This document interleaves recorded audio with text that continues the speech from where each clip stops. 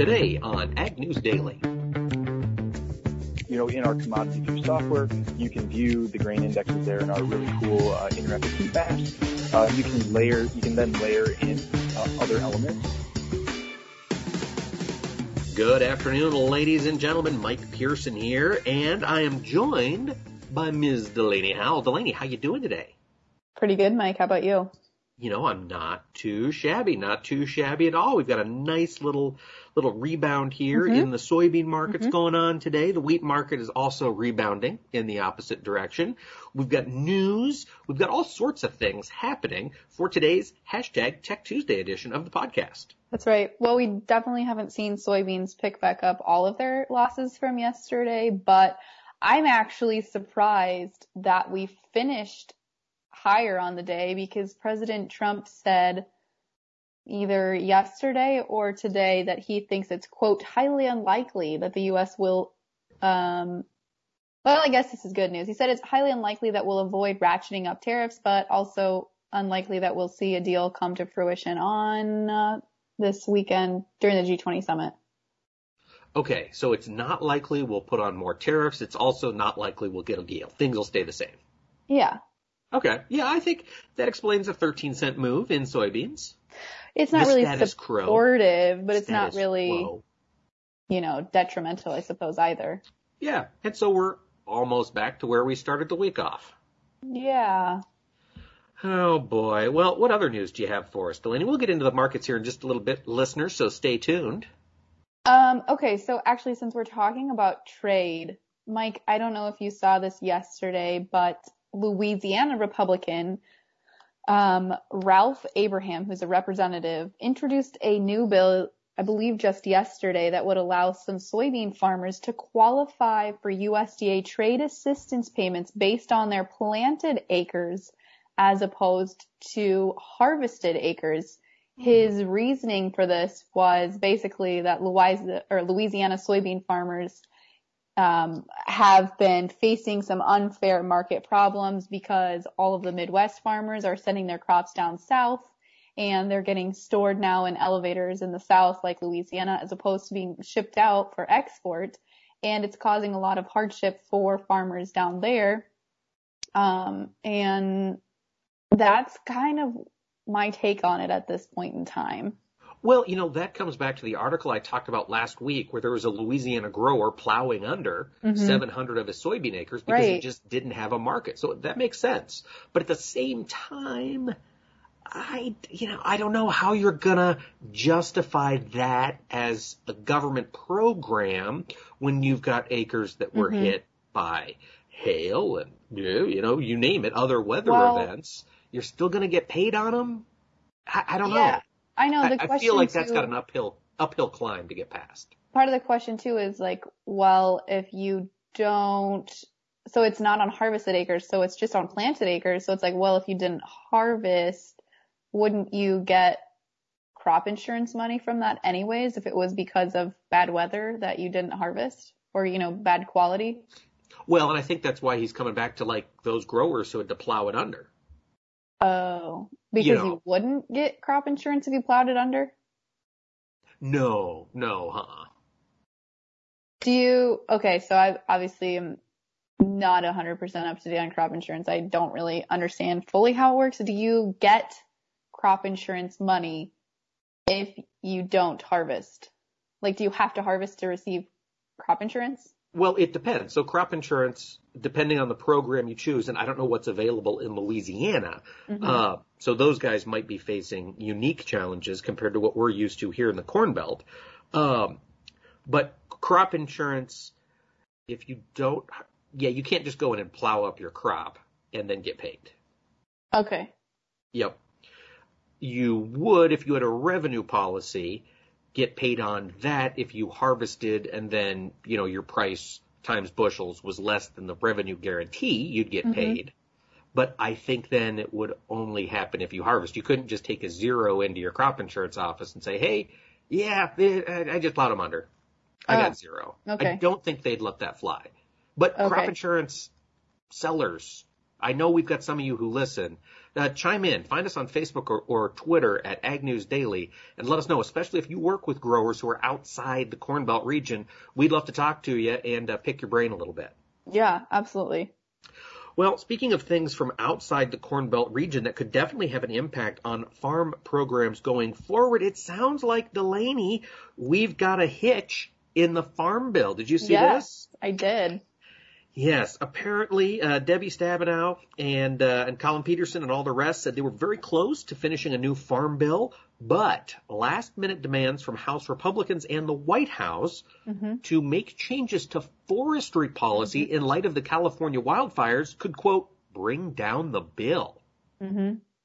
Yeah, that was really surprising. Chris Clayton Jerry Hagstrom did some great reporting on this for DTN and gets into some detail on it. But Delaney, what were you going to say there? Well, I was going to say it'll either push the bill forward or bring the bill down. It sounds like that's really kind of the last thing holding it up. And Senator Roberts said that if we get this last piece taken care of, it sounds like the Farm Bill is going to move right along, go to a vote, hopefully get passed, yada, yada, yada. Yeah.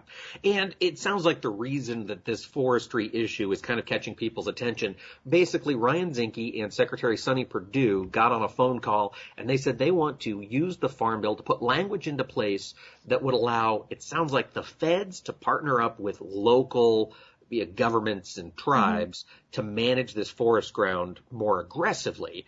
And their thought is, let's get some of these trees out of here. Let's bring some logging back into play, reduce some of the fire risk that's present. But it's really being pushed by President Trump. And of course, the Democrats in the House and in the Senate just don't really want to agree to anything President Trump is promoting. And it sounds like that's why this thing is facing some headway. Oh, okay. That's my reading of That's your speculation. Yes. Okay. Well, that's fair. Yeah, I know. I mean, it's stupid, but whatever. Well, it's politics. Bipartisanship for you, or non-bipartisanship, really. Yeah, it's politics. It's D.C. I know. The swamp. And this also, to my mind, puts up a pretty convenient excuse if a farm bill doesn't get done. They get to blame President Trump for throwing these things in. Well, I have some other news as related to legislation in D.C. Okay, I'm going to try and talk through this the best that I understand because sometimes we get in the weeds when we're talking about, well, at least I do, when we're talking about biodiesel and the RFS and ethanol. So here's what I can tell you. Here's what I know for a fact. We're expecting to see basically the new blending biofuel quotas come out Friday. The Trump administration is set to order refiners to use 15 billion gallons of conventional renewable fuels, such as ethanol, next year for 2018, which would not lower, which is what the oil industry is obviously trying to get done. Also, what we know so far is that 15 refineries have already applied for relief from the 2018 quotas for those hardship waivers or small refinery waivers, as we like to call them. And House Republicans are now proposing to revive the expired $1 a gallon tax credit for biodiesel, but it would gradually phase out after 2021. So a year-end tax package released by the House Ways and Means Committee Monday night would lower the tax subsidy to 75 cents a gallon starting in 2022, 50 cents in 2023, and 33 cents in 2024. And then the credit would be eliminated completely after 2024. And so that $1 per gallon tax credit would be for second generation biofuels like ethanol, biodiesel, etc., and would be a separate tax benefit for biofuel pumps, which would be extended only for 2018. Does all that make sense? Yeah, I think so. So okay. 15 million gallons of conventional ethanol, which is right in line with the RFS2 law, so there's no big shock there. Nope. We don't really have any new insight on what to make of cellulosic biofuel, it sounds like. And then they're going to give us $1 per gallon tax credit for biodiesel. Producing or blending? It doesn't say. That's Okay. the part I'm confused about. Probably producing, I would think. I don't think so, too. Okay. All right. And then some money for pumps to get out there and distribute the stuff. But the biodiesel tax credit would slowly pull back. So I guess it's a good and a bad because it incentivizes people to use it or make it now. But long term, I don't know. And I think there are quite a few people on the, renewable fuels side of things that were a little upset by this, of course. That it's going to phase out? Right. I mean, well, but they don't have it now. I feel like it'd be a win to just get something back. Yeah, and I think maybe part of the thought is like, okay, well, if we incentivize it now, people will see the benefits of using it. Yeah. And eventually just use it as a source anyways. And that worked for corn ethanol. We had, I forget the amount, but a credit per gallon produced or per gallon blended. We phased that away, and now, hey, corn ethanol is 15 million gallons a year, billion gallons a year, or whatever. Boom. Right. So, Well, you say Friday. We're supposed to get those. Yes. All right. Well, we will probably have some more news as these negotiations come to a close by the end of the week. And Delaney, speaking of negotiations coming to a close by the end of the week, the USMCA NAFTA 2.0 is expected to be signed at some point in Buenos Aires later this week. However, I shared that yesterday, Mike. I know. Way to listen. All right. I'm adding to it. Oh, okay. Delaney, is the agreement ready to be signed? I don't know. Is it? No, it isn't. Way to know your facts. Actually, as of right now. I was testing you, actually. Okay. As of right now, what are we still negotiating on? I don't know. Probably something related to the dairy industry. You are exactly right. The dairy industry continues to be a hang-up. There was a Canadian source who said the government, quote, was sure dairy and other issues could be ironed out by the end of the week, but that is not guaranteed. These negotiations are still going on. We don't have a whole lot of details. This is all coming from unnamed sources involved in the negotiating process. But they say that the Canadian government is pushing back against U.S. demands for more information about the dairy supply management system and how it operates. Basically, they're, from the U.S. perspective, stonewalling on what comprises the dairy supply management program, and unless this is done, we won't be signing any USMCA at the end of the week. Or, I guess they'd have to cut dairy out of it completely, but I don't see that being very likely either since President Trump has made such a big deal about the dairy tariffs. Put in some sort of clause that says, like, to be decided or to be re-examined. I don't know. Please don't scrap the whole thing for that one piece. Yeah. Well, we'll see. Things aren't done until they're done. That's true. Well, Mike, have you put up your Christmas tree yet? Or do you get a real Christmas tree or do you use a fake Christmas tree? I've always had a real one. Last year, we broke down and bought a fake one. And no, it is not up because it is not yet December. It is not yet the holiday season. It is just past Thanksgiving. People setting up holiday Christmas decorations right now are insane. And frankly, that is too much. Wait until December 1st. Okay, well, I didn't know that the Grinch was also hosting the podcast with us today. Yes. I have the Christmas spirit all year round. I dislike people who just bring it out in December and then make a big show of it. Shenanigans and a pox on your house, I say. Bah humbug. Yeah, bah humbug to you. Well, if you're planning to get a real Christmas tree this year, you might be at a loss because we're in a downtrend right now, or a downtime, and a shortage of Christmas tree farmers and also Christmas trees in general. A lot of farmers say that it's a really hard crop rotation because it basically takes 10 years to get it to, a Christmas tree size, and labor is a problem. So a lot of Christmas tree farmers or Christmas tree farms have been switching over to planting crops like hops, grapes, hazelnuts.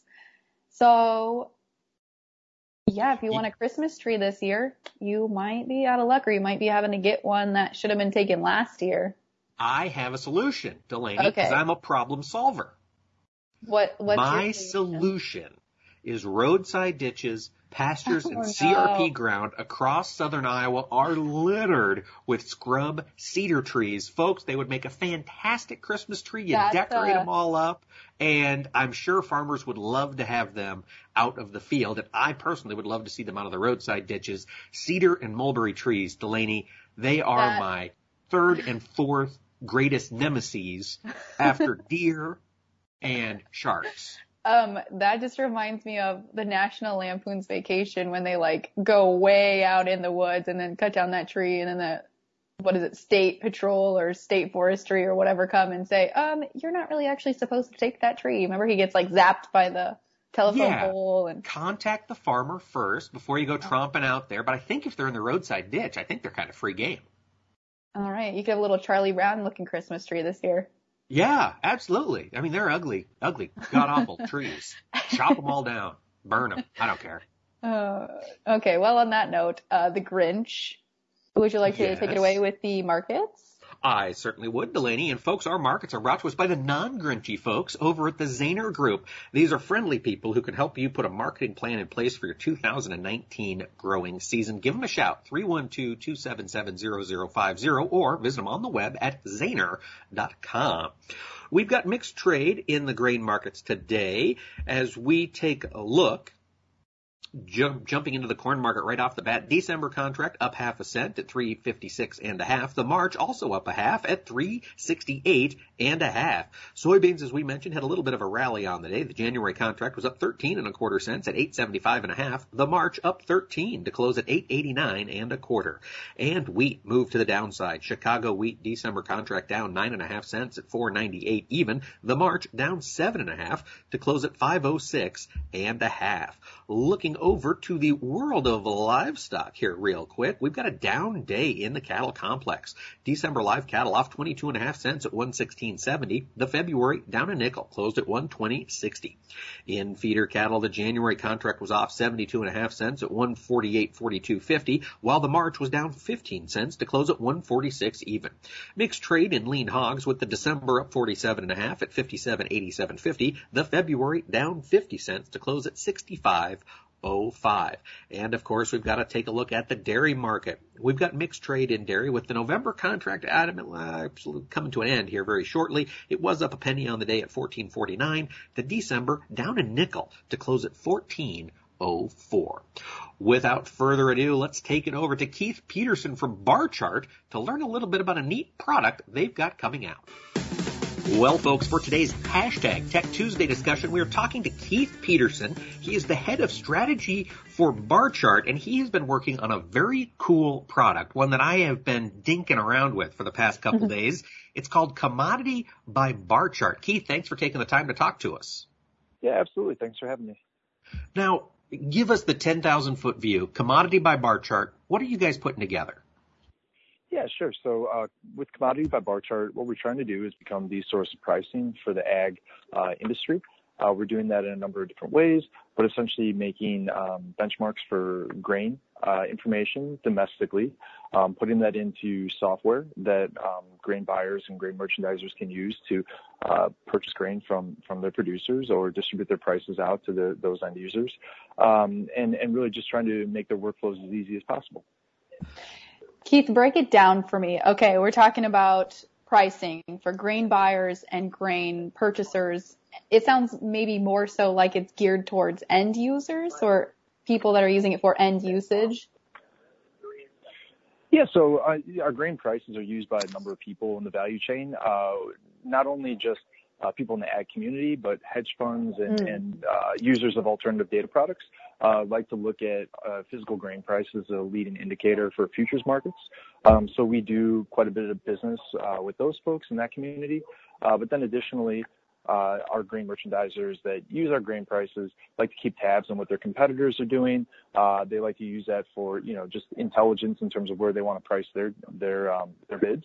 And then we help distribute that out to all the producers, right? And that can be direct to them through a piece of software that we control or through integration with third-party software, like a farm logs or something like that. Now, Keith, this is really cool. And when we think about how the ag industry continues to grow, continues to pull in money from outside the traditional ag sector, it really seems like that's what you're working on here. It used to be I'd have to call my elevator or call the local bidders to get their cash bids. You've compiled a way for it to get sent straight to me. Yeah, and that's a really great point. My background, before I was at Barchart, was at CME Group, and they are really focused on electronification of markets and coming up with a benchmark price and driving people towards price discovery, which inherently leads to electronification. So I think we're seeing that sort of trend in ag markets where, historically it's been you call your local elevator, maybe even drive up there, you talk for 30 minutes and you agree on a price.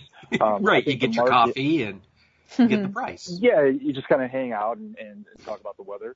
And not to say that that's not going to continue taking place, but every other market that I've been involved in, equities, Forex, fixed income, they're all really driving towards electronification. So it's only a matter of time before ag goes the same route. I do see a lot of parallels in where the Forex market was, 10 years ago to where the ag market is today.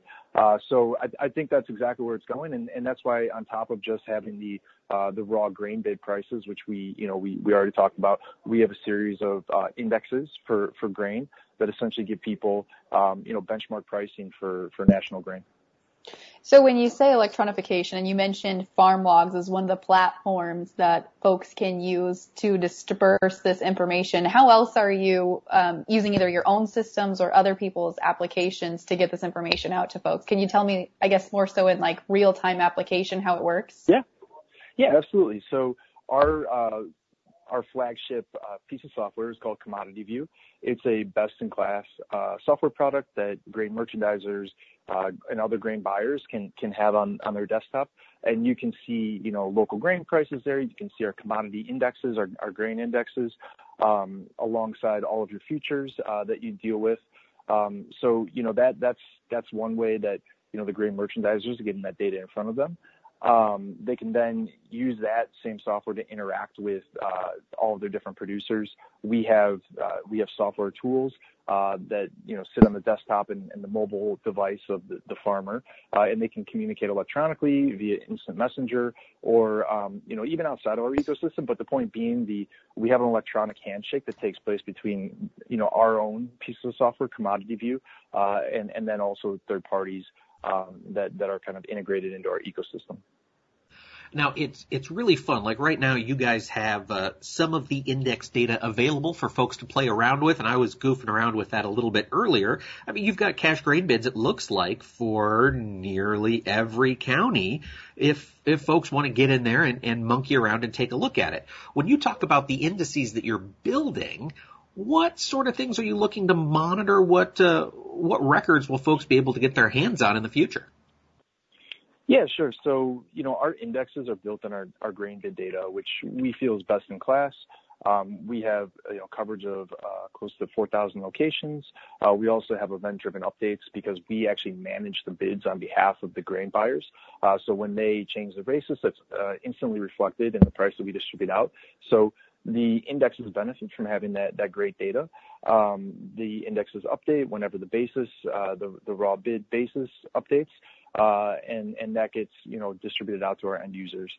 So what we're trying to do there is come up with transparent third-party pricing that's objective, that users can use to mark their inventory to market.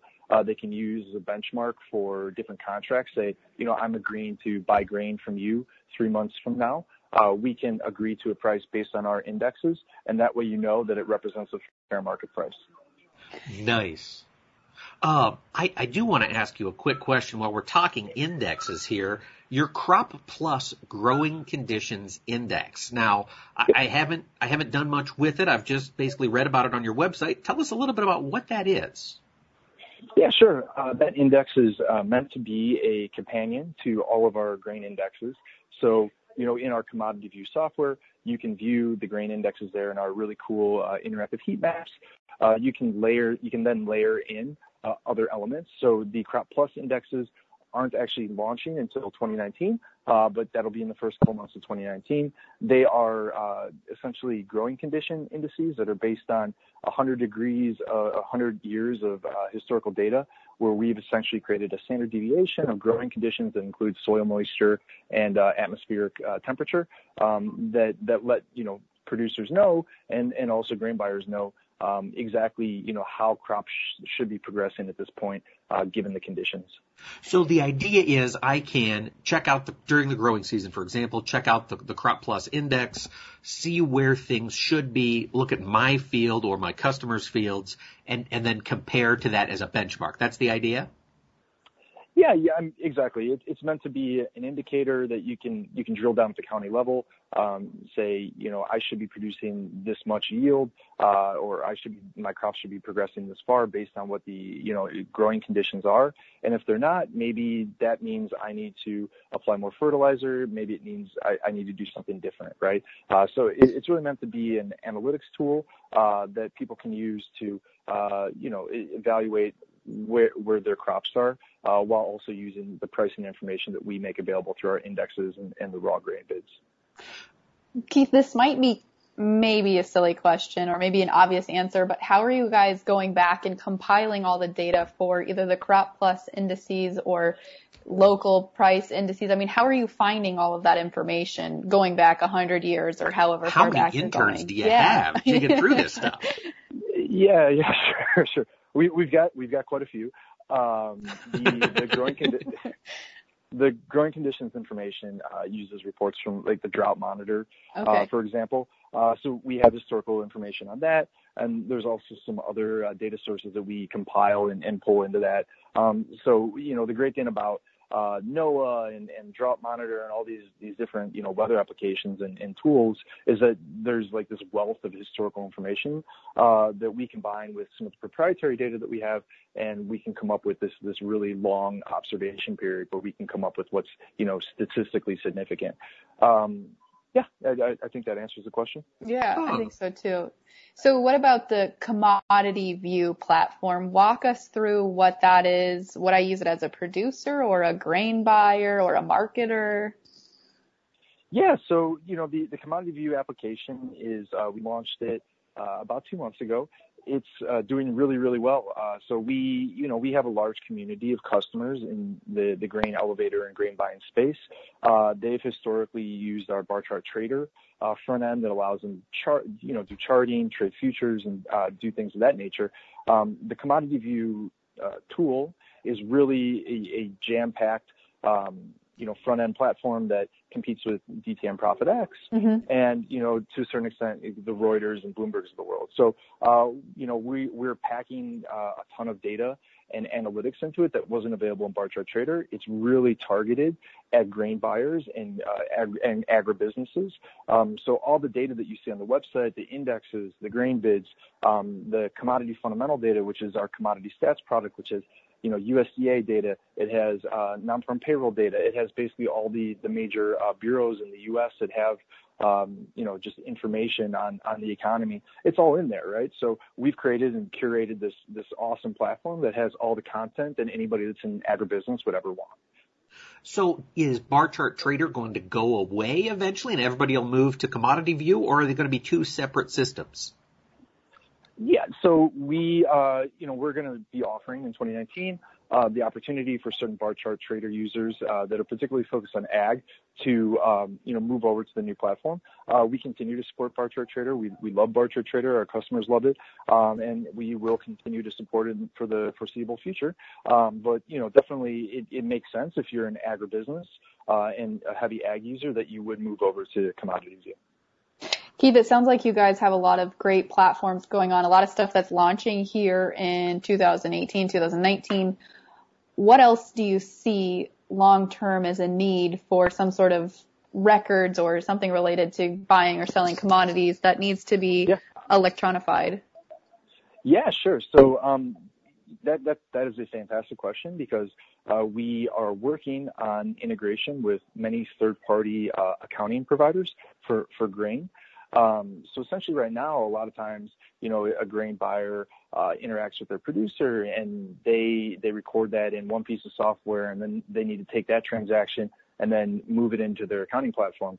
Well, the cool thing about Commodity View, and this feature will be integrated in Q1, is essentially you'll be able to conduct all that business right in your Commodity View front end, where our grain offer system, or we're calling it Commodity Match, will be fully integrated into there.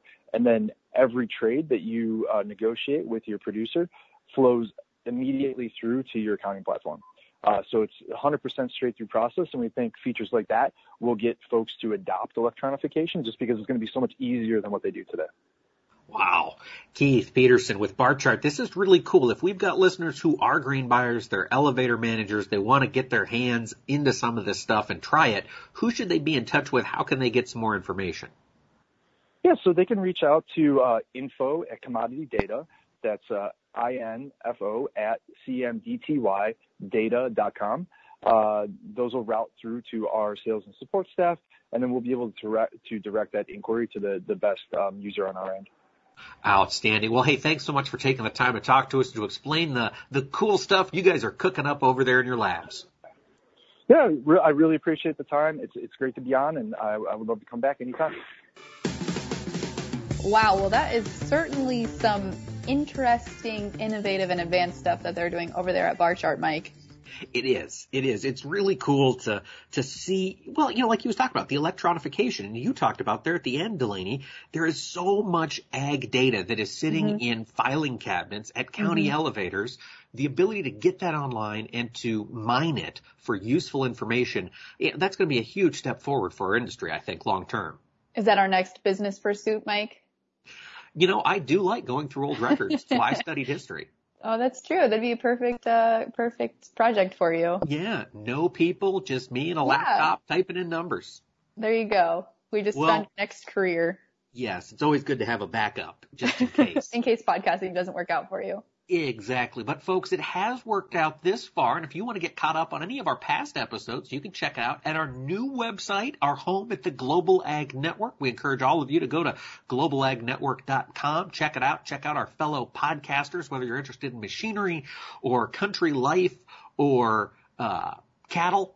Agronomy. Yeah. Agronomy. We got folks that can talk about it right there on the network, and you can find all of our past podcasts there as well. Or, of course, Delaney, if they're a social media person, where can they find us on the Twitters or the Facebook? Well, you can find us at Ag News Daily on Twitter and Facebook, or you can interact with the Global Ag Network by searching for at Global Ag Network on Facebook, Twitter, Instagram, Snapchat. You name it. We're probably on it. With that, Mike, should we let the people go? Let's let them go.